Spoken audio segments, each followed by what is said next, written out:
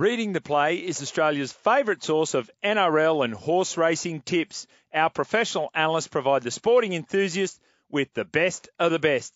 Get the best professional tips and previews from our tipsters direct to your phone. Readingtheplay.com.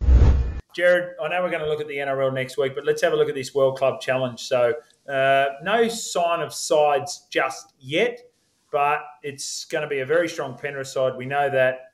And this game's been sold out for 2 months. That's how excited the English rugby league fans are to see some of these superstars from Australia. Have you had much interest in the market, Tristan? The social media around the game has been very, very good.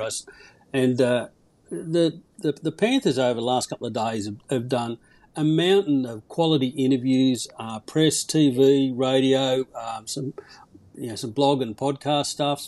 Very, very good for the game. And I've got a lot of people in the northern UK that I follow on social media, and it's everywhere in the last couple of days.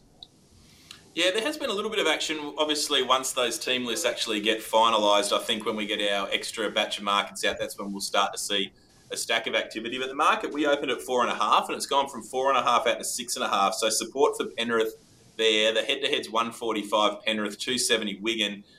Penrith are 0 for 3 in their World Club challenges. They lost in 91, 04 and 23. So that's an interesting stat. And Wigan have been pretty good. They're 4 for 4 in this same game. So it's certainly Penrith will certainly be looking to right that ship. Luke Thompson out for Wigan and Jerome Luai out as well. So we'll keep an eye on the market and see where it sits. But probably that Penrith try away from home, that probably sounds about right.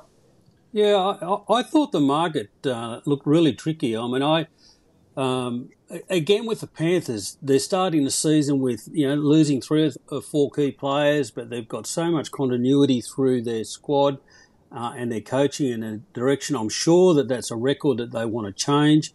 6.5's a big line, though. I mean, Wigan at home, sold out. They've got a club history of really being up for these sorts of games. I could only be with the 6.5. I certainly wouldn't want to be conceding it. All right, I'll go against you.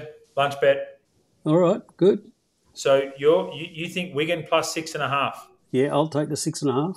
Okay, I'm going to go very strongly the Panthers minus 6.5. And the reason is because they haven't won it, as you mentioned. I think that becomes then a focus for them. I think the fact that they've travelled over there, you're more invested in it. I think this is something that Ivan Cleary has spoken to this group about for some time. I also think that the gulf between the Super League and the NRL is widening by the year. And I think this is going to be a further example of this. I know they've lost those players and some key players, like Stephen Crichton just been announced as captain of the Bulldogs. But this is one of the great club sides in history, and I see the Panthers winning this one. And the other thing about the fans there, Jared, they're probably Wigan fans, but they love their Australian rugby league players. They do, yeah. It's almost like we recognise we're not the best. These guys are the best, and we get a chance to watch them. So, and Jimmy, just hats off to the players and the efforts that they make. And we'll see this again in Vegas over the coming week. But I think I've seen 4 or 5 different photos at different spots in Northern England with Yo or Nathan Cleary stopping just for the average punter in the street and having selfies. And they give so much of themselves, and clearly it's a great advantage to promoting this event. But that crowd, as you say, has been sold out for a long time, and I hope we get a great contest. I think we will.